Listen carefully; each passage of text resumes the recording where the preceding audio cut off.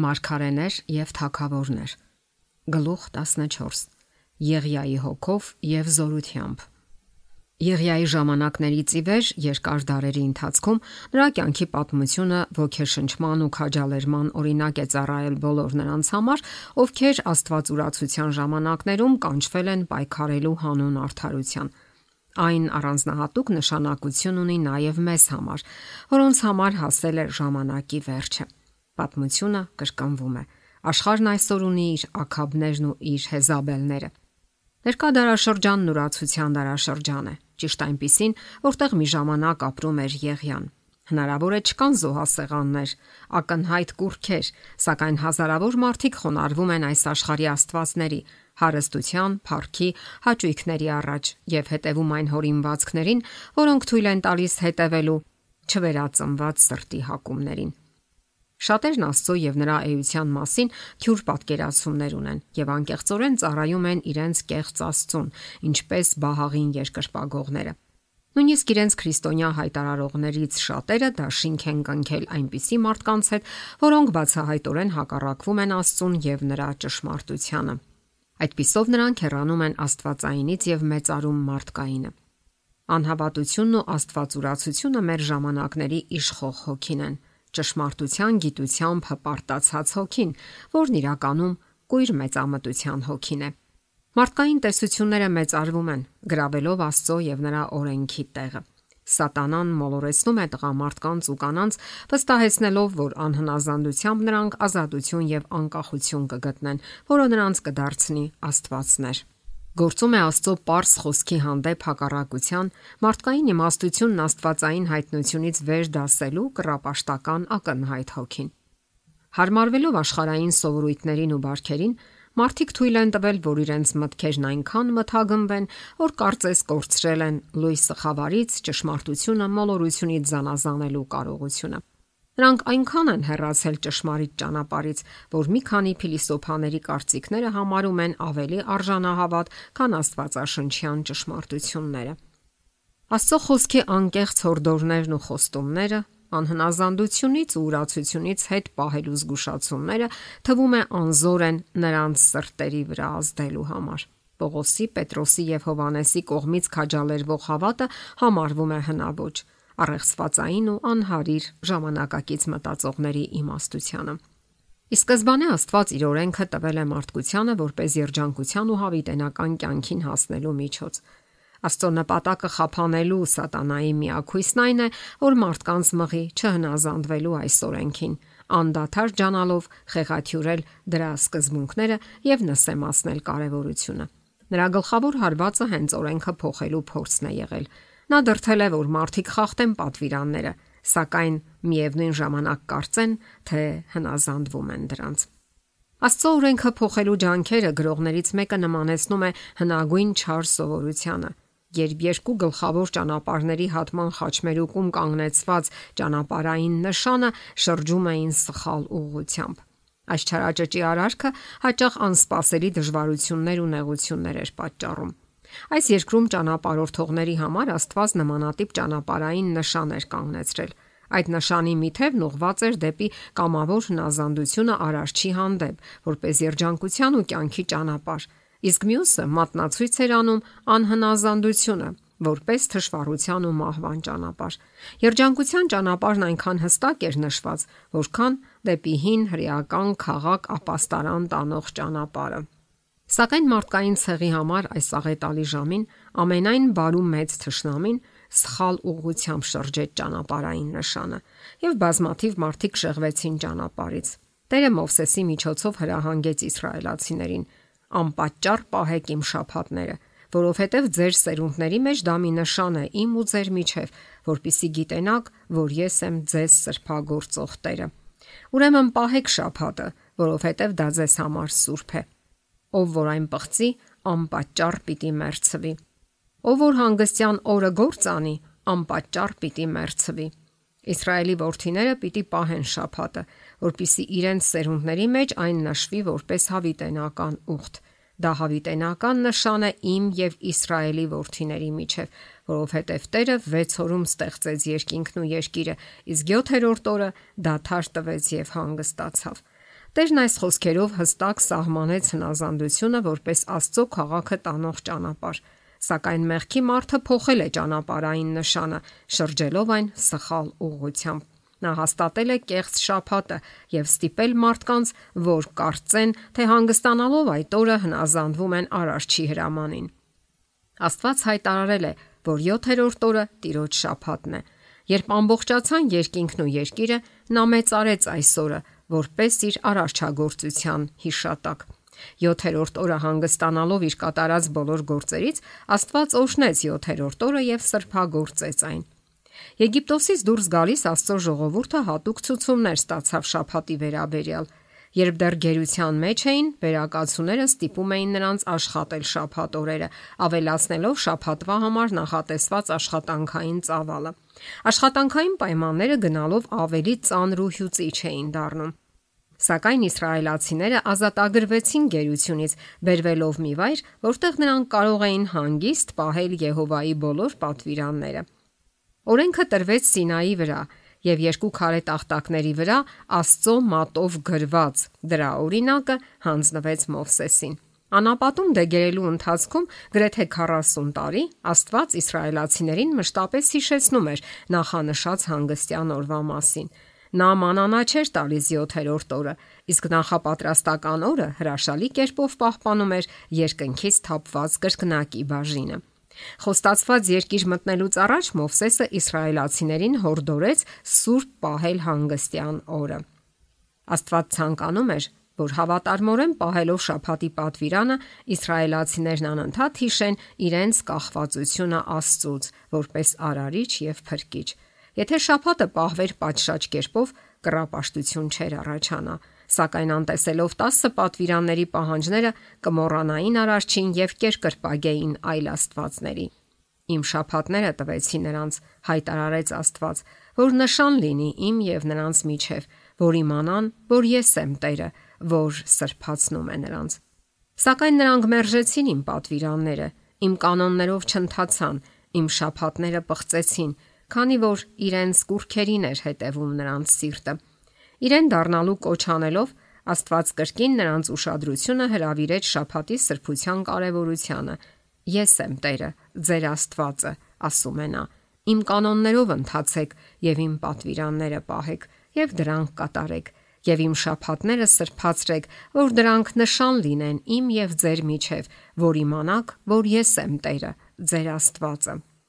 Հուդայի ուշադրությունը դարձնելով դեպի մեղքերը, որոնք ի վերջո հանգեցրին Բաբելոնյան գերությանը, Աստված հայտարարեց. Իմ շաբաթները պղծեցիր, ուստի նրանց վրա թափեցի իմ ցասումը։ Իմ բարկության կրակով ոչնչացրի նրանց ճանապարհն իրենց գլխով տվեցի։ Նեեմիայի օրերում Երուսաղեմի վերականգնման ժամանակ խիստ հանդիմանության էր արժանանում շաբաթ խախտելը։ Չէ՞ որ ձեր հայրերն էլ այդպես արեցին, եւ ձեր Աստվածը մեզ վրա եւ այս քաղաքի վրա բերեց այս ամբողջ չարիքը, իսկ դուք շաբաթը պղծելով Իսրայելի վրա բարկություն եք ավելացնում։ Իր երկրային ծառայության ընթացքում Հիսուսը շեշտում է շաբաթի սկզբունքային պահանջները, իր բոլոր քարոզներում երկյուղածություն դրսևորելով այս պատվիրանի հարցում, որ հենց ինքն էր հաստատել։ Նրա օրերում շաբաթն այնքան էր խեղաթյուրվել, որ ավելի շուտ արտացոլում էր ոչ թե Աստծո, այլ մարդկանց եսասիրական ու դաժան բնավորությունը։ Քրիստոսը վերացրեց այս կեղծ ուսմունքը, որով խեղաթյուրում էին նրա կերպարը, հայտարարելով, թե ճանաչում են Աստծուն։ Թեև ռաբիները անգութ թշնամությամբ հետապնդում էին Հիսուսին, նա զոհ չգնաց նրանց պահանջներին, այլ շարունակեց պահել շաբաթը Աստծո օրենքի համաձայն։ Պարզ հասկանալի լեզվով նա ցույց էր տալիս իր վերաբերմունքը Եհովայի օրենքի հանդեպ։ Մի կարծեք, թե ես եկա օրենքը կամ մարգարեները ջնջելու, ասաց նա, ես չեկա ջնջելու, այլ իրականացնելու։ Ճշմարիտ եմ ասում ձեզ, մինչև երկինքն ու երկիրը անցնեն, օրենքից մի կետ կամ մի փոքր նշանագիր անգամ չի անցնի, մինչև որ ամեն ինչ չիրականանա։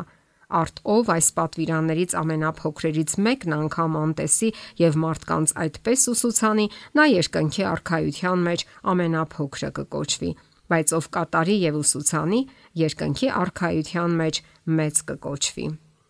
Քրիստոնեության տարածման ողջ ժամանակաշրջանում մարդու երջանկության մեծ թշնամին շաբաթի պատվիրանը դարձրել է հատուկ հարձակման թիրախ։ Սատանան ասում է. ես կգործեմ Աստծուն հակառակ, ես կհանձնարարեմ իմ հետևորդներին, որ ոչնչացնեն Աստծո հուշարձանը 7-րդ օրվա շաբաթը։ Այդպիսով ես ցույց կտամ աշխարհին, որ Աստծո կողմից սրբված եւ օրհնված այդ օրը փոխվել է։ Այդ օրը չի հիշվի մարդկանց կողմից եւ կջնջեմ այն մարդկանց հիշողությունից։ Դրա փոխարեն կսահմանեմ մեկ այլ օր, որը չի կրում Աստծո մանդատը, օր, որը չի կարող լինել ուխտի նշան Աստծո եւ նրա ժողովրդի միջև։ Ես կստիպեմ, որ այդ օրը պատվողները իմ շաբաթը համարեն սուրբ այնպես, ինչպես Աստծո սահմանած 7-րդ օրը։ Ես կմեծարվեմ իմ փոխանորդի միջոցով։ Առաջին օրը կփառաբանվի եւ բողոքական աշխարհը կընդունի կեղծ շաբաթը որպես իսկական։ Աստծո կողմից հաստատված շաբաթը չպահելու միջոցով ես կստիպեմ արհամարել նաև նրա օրենքը։ Ձեր սերունդների մեջ դա մի նշան է իմ ու ձեր միջև խոսքերը կծառայեցնեմ իմ շաբաթի օգտին։ Այսպիսով աշխարհն իմը կդառնա։ Ես կդառնամ երկրի կառավարիչը, աշխարհի իշխանը։ Ես այնպես կկառավարեմ իմ իշխանության տակ գտնվող մարդկանց մտքերը, որ Աստծո շաբաթն առանձնահատուկ արհամարանքի կարժանանա։ Նշան 7-րդ օրը պահելը կդարձնեմ երկրային իշխանությունների անհավատարմության նշան։ Մարդկային օրենքներն այնքան կխստացվեն, որ ոչ տղամարդիկ, ոչ կանայք չեն համարձակվի պահել 7-րդ օրը, շաբաթը։ Սննդից ու հագուստից զրկվելու վախը նրանց կդրթի միանալու աշխարհին, ոտնահարելով Աստծո օրենքը։ Երկիրը կատարելապես իմ տիրապետության տակ կլինի։ Հաստատելով կեղծ շաբաթը, թշնամին մտածում էր փոխել ժամանակներն ու օրենքները, սակայն իրոք նրան հաջողվել է փոխել Աստծո օրենքը։ Ելից գրքի 31-րդ գլխում տրված է պատասխանը. նա ով նույնն է երեք, այսօր եւ հավիտյան, այսպես է ասում 7-րդ օրվա շաբաթի մասին։ Ձեր սերունդների մեջ դա մի նշան է իմ ու ձեր միջև։ Դա հավիտենական նշան է։ Շրջված ճանապարհային նշանը սխալ ուղղություն է ցույց տալիս, բայց Աստված չի փոխվել։ Նա Իսրայելի նույն հզոր Աստվածն է։ Ահա ազգերը դույլի մի կաթիլի նման են։ Նրանք կշեռքի թաթին նստած փոշեհատիկի պես են համարվում։ Ահա նա կղզիները վերցնում է մանր փոշու նման։ Լիբանանը բավական չէ կրակի համար եւ նրա անասունները ողջակեզի համար։ Բոլոր ազգերը նրա առաջ ոչնչի պես են։ Նրա համար նրանք համարվում են ոչնչից էլ պակաս եւ ունայնություն։ Եվ նա այսօր նույնքան նախանձախնդիր է իր օրենքի համար, որքան Աքքաբի եւ Եղիայի օրերում էր։ Բայց որքան է արհամարվում այդ օրենքը։ Ահա աշխարհն այսօր բացահայտ ապստամբում է Աստծո դեմ։ Սա իսկապես կամայական սերունդ է, լի ապերախտությամբ, ձևականությամբ, կեղծավորությամբ, հպարտությամբ եւ աստվածուրացությամբ։ Մարդիկ մերժում են Աստվածաշունչը եւ ատում ճշմարտությունը։ Հիսուսը տեսնում է իր օրենքը մերժված, սերն արհամարված, իր լրաբերներին անտարբեր վերաբերմունքի արժանացած։ Նա դիմեց մարդկանց իր ողորմությունների լեզվով, բայց դրանք անպատասխան մնացին։ Խոսեց նախազգուշացումների լեզվով, բայց դրանք անուշադրության մատնվեցին։ Մարդկային հոգու տաճարի սրահները պիղծ տոնավաճառների են վերածվել։ Եսասիրությունը, նախանձը, հպարտությունն ու չարությունն են փայփայվում մարդկային սրտերում։ Շատերը չեն սարսափում Աստծո խոսքը ծաղրելուց, իսկ նրանք, ովքեր հավատում են այդ խոսքին, հեգնանքի են արժանանում։ Օրենքի ու կարգու կանոնի նկատմամբ աճող արհամարանքին զուգահեռ խախտվում են Եհովայի պարզ պատվիրանները։ Բռնությունն ու հանցագործությունը անհնազանդության արդյունք են։ Դժբախտությունն ու թշվառությունը դարձել են բազմաթիվ մարդկանց բաժինը, ովքեր կռապաշտական տաճարներում երկրպագություն են մատուցում եւ իզուր երջանկություն ու խաղաղություն փնտրում։ Շաբաթը պատվելու պատվիրանը գրեթե համընդհանուր կերպով անտեսվում է։ Մենք ականատես ենք նաև նրանց հանդուգն համարձակությանը, ովքեր օրենքներ ընդունելով շաբաթվա առաջին օրվա ենթադրյալ սրբությունը պահպանելու մասին, միևնույն ժամանակ օրենքներ են ընդունում ոգելից խմիչքների վաճառքն օրինականացնելու վերաբերյալ։ Գրված խոսքից ավելի իմաստուն համարելով իրենց, նրանք փորձում են ազդել մարդկանց խղճմտանքի վրա, հավանություն տալով չարին, որն անողորմ է դարձնում եւ կործանում Աստծո պատկերով ստեղծված արարածներին։ Հենց ինքը Սատանան է հրահրում նման օրենսդրությունը։ Նա լավ գիտի, որ Աստծո անեծքը կհասնի նրանց, ովքեր մարդկային օրենքները վեր են դասում Աստվածայինից եւ գործի է դնում իր ողջ իշխանությունը մարդկանց դեպի կործանման լայն ճանապարհն առաջնորդելու համար։ Մարդիկ այնքան երկար են երկրպագել մարդկային տեսակետներ ու մարդկային պնդումներ, որ գրեթե ողջ աշխարհը գնում է կուռքերի հետևից, իսկ նա, ով ձգտում է փոխել Աստծո օրենքը, օգտագործում է խարդախ հնարքների իր ողջ արհեստանոցը, որ դրթի մարդկանց ապստամբելու Աստծո եւ նրա նշանի դեմ, որով արդարներն են ճանաչվում, բայց Աստված հավերժ չի հանդուրժի, որ իր օրենքը խախտվի ու արհամարվի անպատիժ կերպով։ Շուտով ժամանակ կգա, երբ մարդու ամբարտավան աչքերը պիտի խոնարհեցվեն, պիտի նվազեցվի մարդկանց գոռոզությունը եւ այդ օրը կբարձրանա միայն Տերը։ Թերահավատը կարող է ծաղրանքով եւ արհամարանքով ժխտել Աստծո օրենքի պահանջները։ Աշխարհի հոգին կարող է ապականել շատերին, սակայն վերահսկել քչերին։ Աստծո գործը կարող է առաջ ընթանալ միայն մեծ ջանքերի եւ շարունակական զոհերի գնով, սակայն ի վերջո ճշմարտությունը փառավոր հաղթանակ կտանի։ Երկրի վրա Աստծո գործի ավարտին նրա օրենքի դրոշը կրկին վեր կխոյանա։ Կեղծ կրոններ կտարածվեն, անօրինությունը կծաղկի, շատերի սերը կսարչի, Գողգոթայի խաչը կկորչի տեսադաշտից եւ խավարը, ինչպես մահվան ստվերը, կտարածվի ամբողջ աշխարհում։ Աշխարհն իր ողջ ուժով կապստամբի ճշմարտության դեմ։ Աստծո ժողովրդին կործանելու նպատակով կկազմակերպվեն դավադրության հետևից։ Բայց մեծագույն վտանգի պահին Եղիայի Աստվածը կուղարկի իր լրաբերներին պատգամը հայտնելու համար, որը լռեցնել հնարավոր չի լինի։ Երկրագնդի խիտ բնակեցված քաղաքներում եւ այն վայրերում, որտեղ մարդիկ անցել են բարձրյալին անարգելու բոլոր սահմանները, կլսվի սաստիկ հանդիմանության ձայնը։ Աստծո կողմից ուղարկված մարդիկ համարձակությամբ կդատապարտեն եկեղեցու միաբանությունն աշխարհի հետ։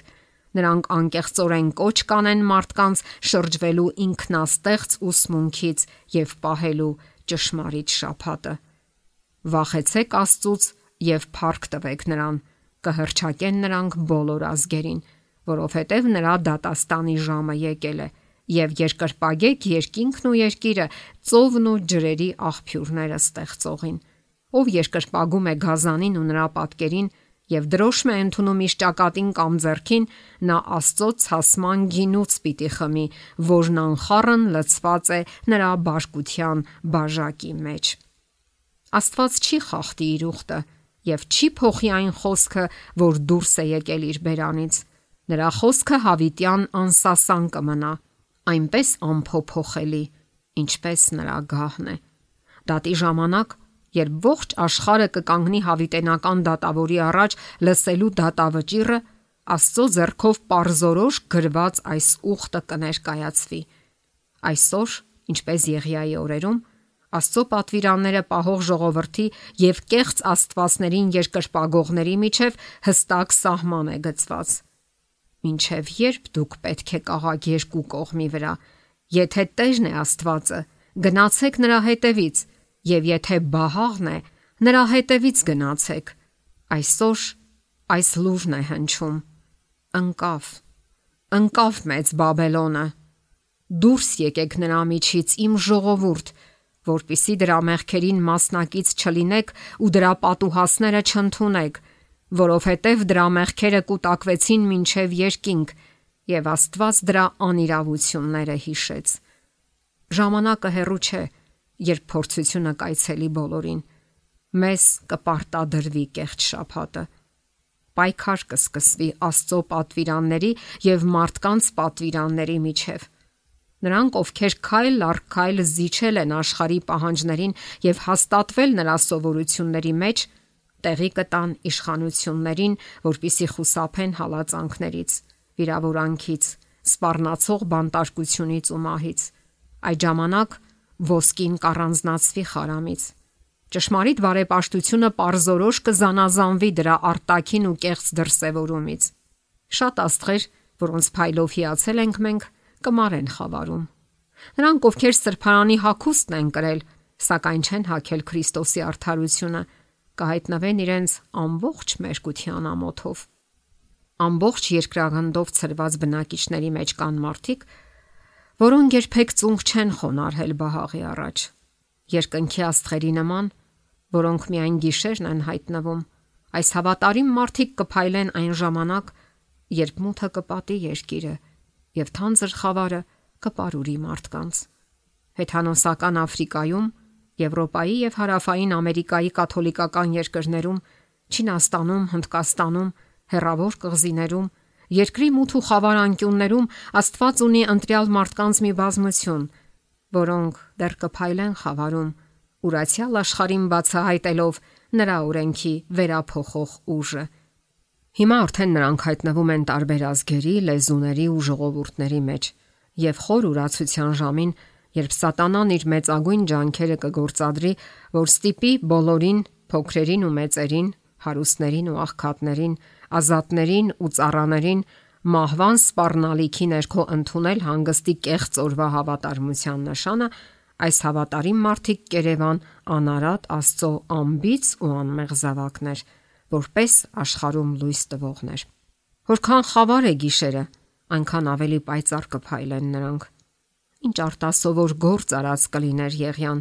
եթե հաշվեր Իսրայելի մարդկանց այն ժամանակ,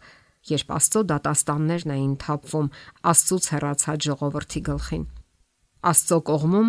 նա միայն մեկին կհաշվեր։ Սակայն երբ նա ասաց, թե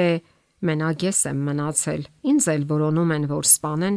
նրան զարմացրեց Աստծո պատասխանը, թե ինձ համար Իսրայելում թողնելու եմ 7000 հոգի, բոլորն էլ այնպիսի մարդիկ, որոնք չծնրադրեցին Բահաղին։